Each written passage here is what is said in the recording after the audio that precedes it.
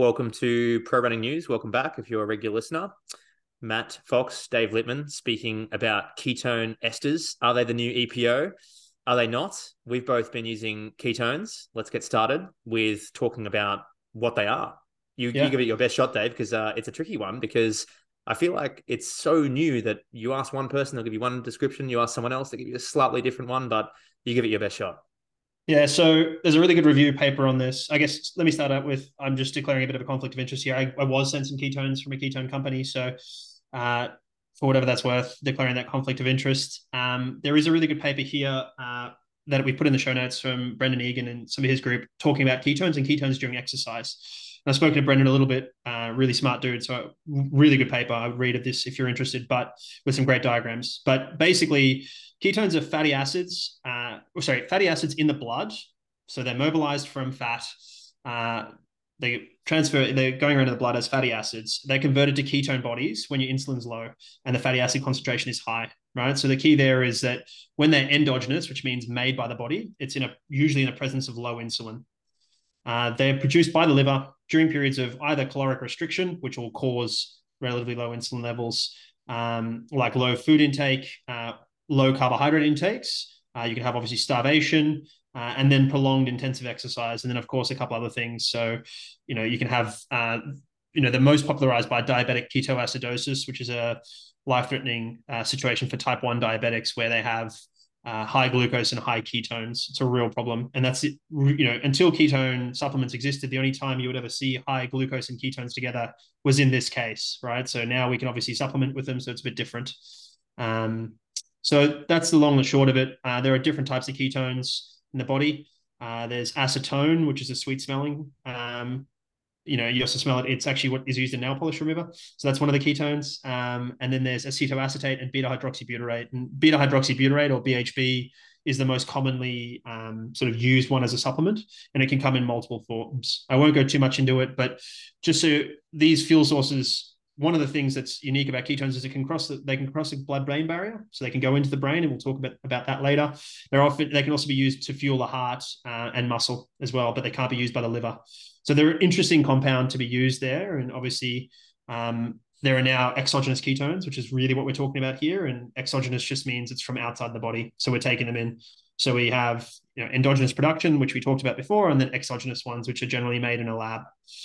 So now these have been around for quite a while. Some people might remember the bodybuilding fans, which probably don't have any of, but they would remember things such called raspberry ketones. You might have seen these as weight loss supplements in supplement stores, and these are one form of ketones. And there are similar ones, and they're all a salt. So it's usually beta hydroxybutyrate with a salt attached to it, and that's without going into the chemistry, that's one of the ways. Then there's also the esters, which are probably the ones that have been more potent, that have been used recently, more recently than that. And then very recently, there's been the release of the diols, and the diols are the ones you've been using, Matt. So these are the ones that are in hard ketones. For those who are aware of those in the US, the US listeners, these are it's a different form. So they take the ester and then they take portions of it out to make the diol, without going into the chemistry, because A, my chemistry is pretty bad, but B, also I don't think listeners are chemistry fans there. So if you are interested, you can look this all up. It's all there in chemistry and physiology textbooks. Generally, the way these work is salts are the cheapest, diols are quite a bit more expensive, and then esters are very expensive. That's really the way it works. And generally, in terms of potency, the research I found suggested that the most potent are the esters, then the diols, and then the salts. Most people you talk to will tell you, and I tend to agree with this, having used some of the salts, that they kind of don't work super well. They don't raise ketone levels that much, and they don't last for very long. I haven't used any diols. The esters, obviously raise ketone levels a lot higher and sort of work a lot longer as well. And there are known rates of decay and stuff that we won't get into here in terms of how quickly these are metabolized at different intensities. Where people may have come across this, I think these are probably pretty common in the Tour de France. Team Jumbo-Visma use ketones, I know, and a few other people do as well. So really, really commonly used in the Tour de France pelotons. And then also a few runners. I know a couple of them. I think Sarah Hall is one of them as well. Any others that Matt? I have been informed through a resource that Molly Seidel is also Okay, not cool. 100%. I haven't got confirmation, not from her, So apologies, Molly, if that's not true, but I have heard that that's true. I've heard that there's some triathletes also using it, Cameron Worth being one.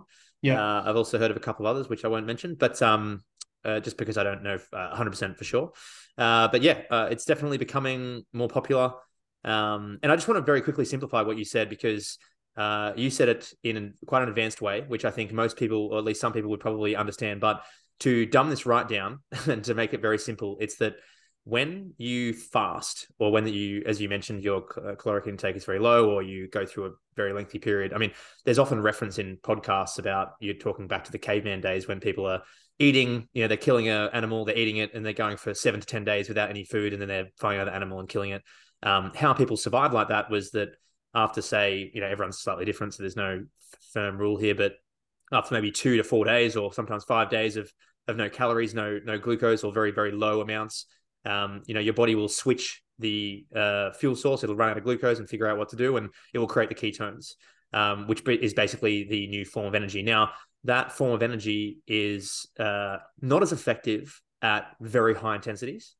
So if you've got your heart rate very, very high at threshold, or if you're sprinting, you're doing 400-meter repeats, it won't be as effective as carbs to use for fuel, but it will be very effective for long sustained bouts of energy, maybe for walking or jogging, or even running at a steady state level. Or, for example, if you're not even moving and you're just needing to focus for something that you're reading, or if you're talking to someone at length, it's quite effective there. Now, what the new supplement that was sort of become relatively, I'd like to hear your take on when these first came out. I understand that they became somewhat affordable in around 2017, 2018. That's from what I understand, but I could be slightly off the mark. But these new supplements that if you take them, you basically don't have to do the fasting to get the ketones to activate and create themselves, so to speak. So yeah, it's basically a fast tracking way of doing it. And in the past, and do correct me if I'm wrong here, Dave, in the past, if you fasted for 5 days and you entered the state of quote unquote ketosis and you created the ketones, what happens if you then consume a whole lot of carbs? I don't know, but at least with the new ketone supplements that you consume, you can sort of have a hybrid situation where you're utilizing ketones and carbs at the same time, which basically creates a more advanced form of energy.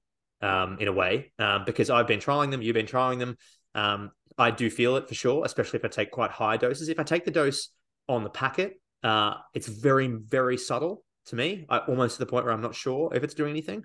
But if I take a little bit more than that, which is very safe, in fact, there's studies to show that you can take 10 times the doses, and it's actually not very dangerous.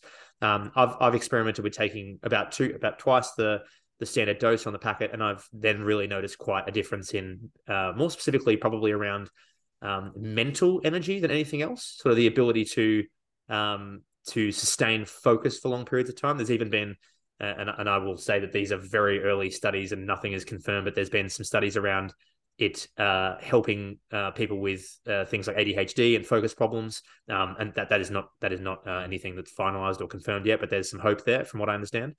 So for me, when I take them, even along with low levels of carbs, I feel like I just have this really solid, long, sustained form of just like medium level energy mentally. And that does transfer over to the body as well. I don't really notice any major differences when I'm doing, say, threshold work or very high intensity work, but I feel like I do notice a difference when I'm doing, for example, perfect example is today when I did a very long run, in fact, the longest run I've ever done, experimenting with some super long runs, 45K, just under 28 miles. And yeah, I mean, I took a double dose of ketones a few hours before it, and the run didn't feel overly hard, which is pretty crazy to say, because 45K is the longest I've ever run. So these ketones help you, from what I understand, when the energy required is sort of not super high intensity stuff. It's sort of that moderate to low level intensity stuff, which is exactly why Tour de France riders are taking it, because they have to ride for days and days and days and do hours and hours and hours each week of training. It's not necessarily it's very different to racing a half marathon or a marathon, where you have this 1 hour to 3 hours, or in some people's cases 4 hours or more of very high intensity work, and then you're done. Obviously it's very different. So do you think that was pretty accurate to simplify? Yeah, there's some stuff in there that I'll touch on and go over to help out. So at sort of normal, let's call it normal when we're not fasting and we have good, availability in modern life. Obviously, higher intensity stuff, and for most people, for brain, heart, these sort of things, they run on carbohydrates. They are important carbohydrates, and if you don't have any, your body can make them through a process called gluconeogenesis. Uses proteins and some other aspects like fats to help go into, without getting too much into the complication, creates new glucose. That's what gluconeogenesis means. Neo being new, genesis being make, create new glucose. So you can make your own carbohydrates. It's not a high rate, but you can make some. And then, as you said, as you starve for a period of time, you will start to, instead of just having fat as a fuel source, the secondary fuel source will also be ketones that are made as a result of this fat as well. And so that will help with areas where fatty acids can't cross the blood-brain barrier, right? So that's where the ketones come in, is to help fuel that. So it reduces the need for carbohydrates in those situations. So you're spot on there in terms of how that sort of works. Just to clarify that point, the Tour de France thing we'll touch on, because I think there's some, and it's part of what this paper is about, the paper that sort of stemmed this podcast, which is looking at the role that ketones have in stimulating EPO release. There's also some other interesting research. There is some stuff on the, I don't know about the ADHD stuff, but definitely there's some interesting research on brain health with this stuff in terms of a couple, there's something I linked in the show notes from memory that looked at, just double checking if I put it in here. Looking at brain metabolism, and it's available on some of these ketone companies' websites, where brain metabolism changed a little bit and it changed focus networks a little bit. I don't want to go into it too much. It's a bit early phase, but there's definitely a component there. I know these are being researched a lot in concussion, and there's big military grants for concussion research. So there's definitely a lot of stuff in brain health around ketones. There's no question. I know Dom D'Agostino has done quite a bit on hypoxia and divers and a few other things like that, and even adaptation to altitude. So there's definitely a lot here. But I would agree with you in terms of experience using them. Have used them for intervals, have used them for thresholds, and have used them for longer stuff. Definitely feel like they're more effective, or have a bigger impact on the longer, slower stuff. And definitely, probably the biggest thing is the mental aspect of it. You just feel there's almost like a euphoria that you feel when you run. It's almost like the first time you put on a pair of super shoes, you're like, oh, this is fun, and it's like it's euphoric, and you're like, oh, I really want to do this. I want to do more of this. It's really bizarre. It's really hard to explain, but it is really hard to explain. That's definitely, yeah. It's, and without wanting it to sound like a drug, because these are definitely not drugs and definitely not illegal. No, you can buy these legally on the line and in stores, and not banned. They're not on the banned substance list. And provided, the one thing I would always say is make sure that if you are an athlete that is concerned about this, or getting tested, or both, then you should be getting, informed sport brands. So brands that are tested for this stuff, because, just because the supplement itself doesn't have anything nefarious in it, doesn't mean that it can't be contaminated. So that's what informed sport is about. So looking at this paper is really interesting. So I guess why look at EPO and ketones is there's some interesting evidence previously that doses of ketones can increase EPO. Now, EPO is erythropoietin. It's a hormone that's released by the kidneys to stimulate red blood cell production.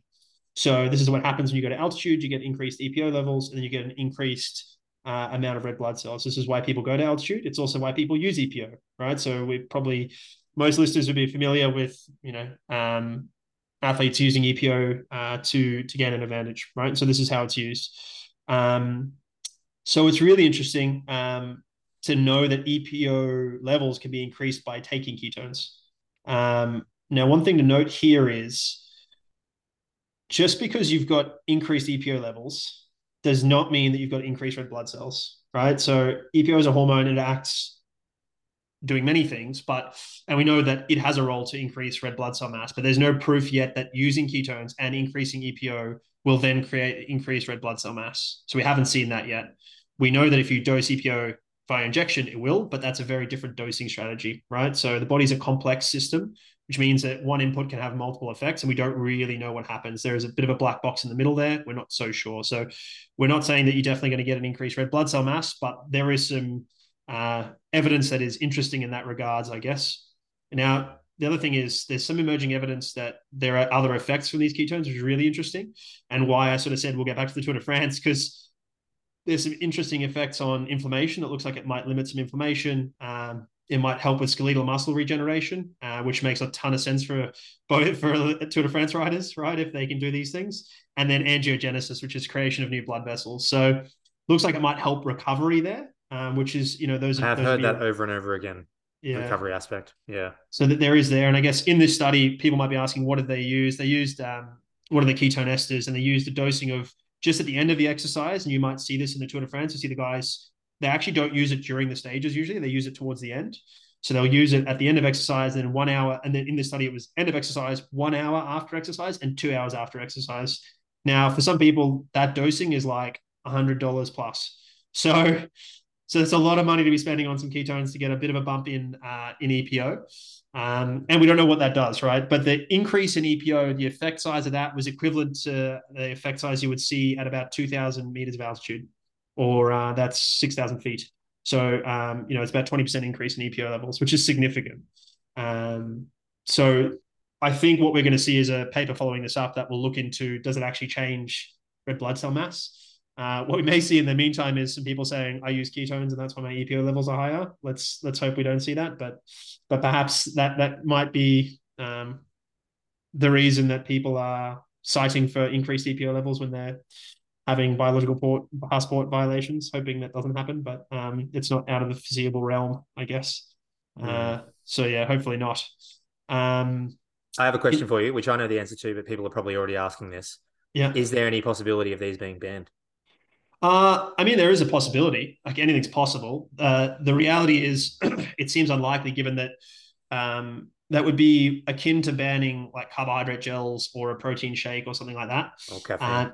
Yeah, exactly. You can ban methods, right? So you could say, hey, you're not allowed to take exogenous ketones. I doubt it orally. I strongly doubt that they would ban them orally, because there seems to be this line where people are really are really anti injecting of things, but are fine if you eat it. And there seems to be this line, carnitine is the perfect example. Like injection over a certain amount is banned, whereas taking it orally is fine. Now, granted, there is a reason for this to some extent, which is once you inject it, it changes what they call first pass metabolism. So when you eat something, it gets metabolized prior to being dumped into the bloodstream, whereas this isn't the case when you inject it. So there is a reason for it, but also that line exists. And so I doubt we'll see that. I doubt we'll see them banned unless there's a safety issue. And we've got an upcoming episode on the banned substance list, and we'll talk about why substances may be banned. And one of them is obviously safety. The other one would be like if it's sort of, I guess, against the spirit of sport or bad for society. And I don't see that being the case in ketones. So, I mean, if I was a betting man, which I'm not, I'd probably bet against it, but nothing's unforeseeable, I guess. And there's especially if we start to see. There is an argument here that there is a very big case of the haves and the have-nots. These things are not cheap for anybody. And so, there is definitely a haves and a have-nots potential here. But I mean, that is sport, unfortunately. That is the reality. The only other thing I wanted to touch on was you talked about dosing. And sorry to sort of be jumping around a little bit. The dosing here, you mentioned changing doses. What I would say for people is check out the papers and check out the research on this, and we have links to it all in the show notes, because there is a specific body weight dosing, and I'd say that's probably where you want to be at, rather than doubling or tripling doses that are recommended. I would just say dose based on body weight. And for me, that's actually a little bit more because I'm a bigger guy. I'm sort of, I don't know what I am in pounds, but I'm 83 kilograms, 84 kilograms, which is like 170 pounds, 180 pounds thereabouts. So I'm quite big for a runner. So the dosing on the packaging is definitely not necessarily aimed at me. It's aimed at other people, right? These are all products that are commercially available. So they give a standard dose that makes sense for them for, all sorts of things, economies of scale and all that stuff. So if you want to be as scientifically valid as possible, check the research. If you want to be, safe and easy, just take the recommended dose. That's probably how I'd go about that. You briefly touched on cost as well. Oh, sorry. Yeah. If you got anything more to talk about with dose or no, that's good.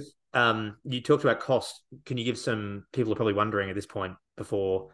Well, in fact, this is something I'm not actually super clear about, so I'd like to hear if you know yet, because it seems a little bit unclear to me. But when I look at when you look at a caffeine product, you can quite regularly go. So let's say you look at a coffee and you look at a Monster Energy drink and you look at a Red Bull, you can see exactly how many milligrams of caffeine are in each one, in most cases anyway. When you go to Yep. Starbucks, you might have to do a little bit more digging, but at least with Monster Energy and Red Bull and most of these supplements, that they actually say it on there. So Monster Energy is 200 milligrams for a can of 600 mils.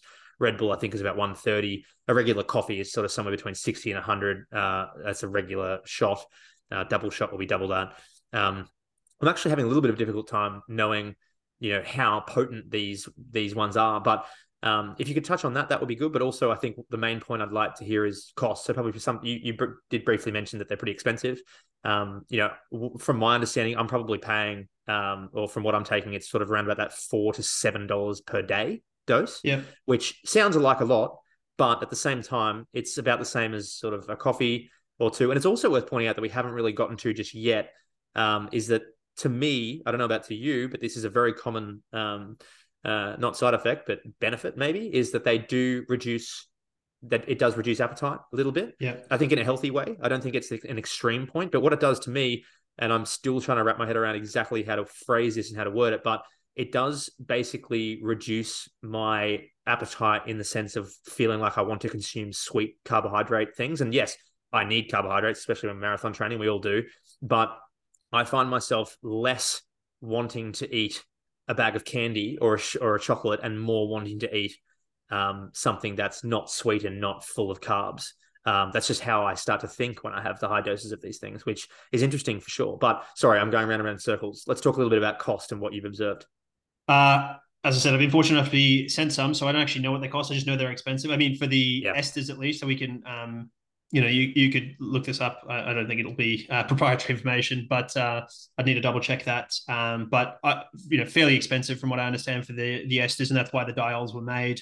The dials are what you're talking about. That's sort of $4 to $7 per dose. And again, it just depends. Like if you want one dose, and that's 4 to 7. But if you're triple dosing at the end of a training and you want to dose before, then all of a sudden that becomes sort of 30, 40, maybe more dollars. So, it becomes an expensive long run, but, so some gels, right? Some gels can be not that expensive, but can be quite expensive. So, I mean, the other thing to note here, and it sort of touches to some extent on what you're talking about with the satiety, which is feelings of feeling sated or full, is that they can cause some side effects around nausea, GI distress, etc. I definitely understand that. So I didn't feel that necessarily, but I understood it, why that would be the case. Because I was like, oh, I can feel that if I had to have 2 or 3 of these in a row, I might not feel so good here, and feel a little bit it's just a little bit nauseous. What I would say is the taste of the esters is known to be horrible. It's Yep. quite a bitter taste. It is absolutely horrible. They do all sorts of stuff to mask it, and it's it is what it is. Yeah. So that is what it is. I think with the dials, they've done a little bit more around the flavoring. It's a little bit easier. I think part of the way they make a dial is a little bit less bitter as well, which will make life a little bit less unpleasant if you do want to have these things. So that's the other thing there. I did want to talk about, so the other effects of the ketones that we talked about. So satiety is definitely one of them. And there is research around what they call it's incretins. So things like ghrelin, and particularly, which is a hormone that is released when you are not so hungry. Oh, so it's a hormone released that signals being fuller. So it does have an impact on that. And that's probably why you're feeling the satiety there of not necessarily wanting carbs or anything like that. And you may just have a lower intake in general. There is some evidence around post-exercise glycogen recovery. Now, that's really interesting. It's mixed evidence. This may not be hold true in everybody.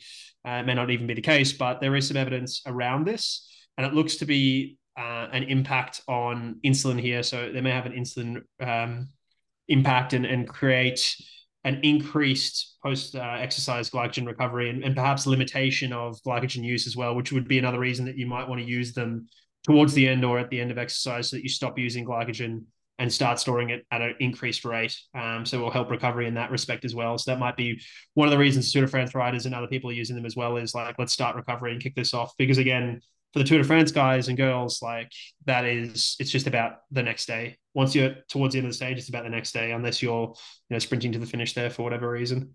So Yeah, I think I'd encourage people to go check out these papers. There's a really, like as I said, the Brendan Egan paper is really good. There's some great diagrams here that we've put in our notes that I'm going to go in the show notes, but talking about things like changes in some of the other stuff like the role of ketones as signaling molecules, because they definitely have those roles as well. No, I don't want to go too much into that, but basically they work through HDAC, which is a pathway, and they work as signaling molecules. So really interesting stuff around how that may impact things. And I think we're going to see an increased interest in this area and increasing research, because to this Oh point, yeah. the evidence hasn't been great for their actual impacts on performance. But there's a little bit of this: if there's smoke, there's fire. Like if these guys are using it, and a lot of them are paying for it as well, right? These teams, and yes, the teams are pretty wealthy, but still, it's a lot of money. If you've got a team of 8 riders, or I don't even know how many are in a Tour de France team, but let's call it 6 to 8 riders taking 3 doses a day for 3 weeks, that's a lot.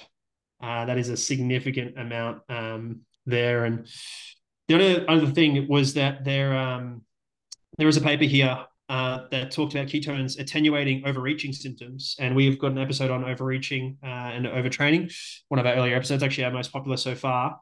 And yeah, they used post workout and then pre bed dosing, which again might be what they're using for the Tour de France, which is trying to prevent overreaching, which you almost certainly will do in the Tour de France, right? So overreaching is on the continuum towards overtraining. And they looked at increasing workloads for these people over 3 weeks, and the group that had the ketones adapted better. Now it's hard and didn't have overreaching symptoms, and it's hard to know if that's just the increased caloric intake, because that's what you're doing, you're increasing calories to some extent, but there could be other aspects of inflammation or something else that these ketones are playing a role in. Very interesting stuff. It doesn't seem like there's really any downside to these things. Can you think of anything that's come to mind? I mean, we've both listened to quite a lot of different podcasts. We've experienced it ourselves. Um, I can't really think of anything that's sort of a negative side effect to them, other Just than the cost. the cost and the gastrointestinal stuff, right? So the side Yeah. effects, the nausea, bloating, those sort of Mm. things, feeling Have you had any of unwell. that? Well, I mean, I look, as I said before, like I didn't have it, but I felt that it could be there. If I'd taken a second or third Mm. dose in quick succession, maybe it comes. Um, I wasn't sure if that was from the ketones, because I took two different types, one that was flavored, one that wasn't, and I wasn't sure if it was the flavoring, because it was like a pretty, yeah, I'm not sure which one I preferred. If I preferred the flavored or the unflavored. The unflavored was very bitter, but the flavored one was like bitter with like an overlay of a flavor. And it's like, Yeah. I'm not sure if this is better or not, but I think we'll see some cool product in the space as well around, yeah, obviously there's already hard ketones and those sort of things, but I think we'll see some cool endurance product here where it'll be multiple uses. You'll sort of get a pack, I think, where you'll have multiple uses or something like that. Maybe a marathon pack or something like that. So that'd be quite cool to see, starting to hybridize and starting to research the impacts of it. I mean, the only other thing I'd say, I'm pretty conservative despite having used these. And what I would say is, as I alluded to earlier in the episode, the only time that you see high carbohydrates and high ketones is in diabetic ketoacidosis. And I'm worried, or that sort of makes my ears prick a little bit of like, hey, if we're doing this in training or in a race, is that a good thing or not? And it's hard to know. We just don't know. Mm. So that might be the only other downside, I guess. Yeah. So, I have a gut feel, no pun intended, that in the very near future this substance will be a pretty big deal. Maybe not necessarily. I mean, I do think there's quite a lot of potential for it to be pretty widespread, pretty ubiquitous in running endurance sports. But I just think in general health, yeah. for people that want to lose weight, because it's obviously a bit of quite a healthy appetite suppressant. And the other thing I want to just finish off with is that if anyone's tried this or they're thinking about trying it, I recommend to fully understand the benefits of it and to fully understand like the to actually feel the proper benefits, is I suggest waking up, taking it fasted, and then over the next couple of hours you will then notice it more clearly than if you had food with it. Of course, as an athlete, you probably want to be taking, carbs and food, fats and proteins, in the morning before you're training as well. But that's probably the best way that I really went, okay, this is how it feels when you have a period of, say, 8 to 10 hours beforehand where you're not taking in any sort of calories. But yeah, I've definitely found it helpful for the mental clarity, for the longer, more steady state exercise for sure. But yeah, still not super convinced that it's maybe going to help me in a half marathon. But I can totally see why it would help a Tour de France rider, because that's just, like I said, like everyone knows that and the obvious, it's just days and days and days of needing to stay mentally focused and mentally there. And I think that's really helpful in this case. Yeah. Yeah, I think I think they will. That you'll feel them more and faster. I mean, that's the hard thing with one of the papers that actually references is you can't really blind people in the studies. You can't really blind the other group because the taste is so distinct. It's so bitter that you know when you've had them. So it's really hard to do a true test and blind yourself or blind subjects in a research study. So that's the only hard thing from a scientific point of view. But look, interesting to play with. Kind of fun, as I said. If people are interested and they can afford them and they want to try them out, I would definitely, give it a go and let us know what you think. Interested in thoughts of other people, interested in how they would be using them. And as always, thank you. And please like and share this podcast. Review us, please, and send us in some listener questions. Check out previous episodes, and we'll be back next week. Thank you very much.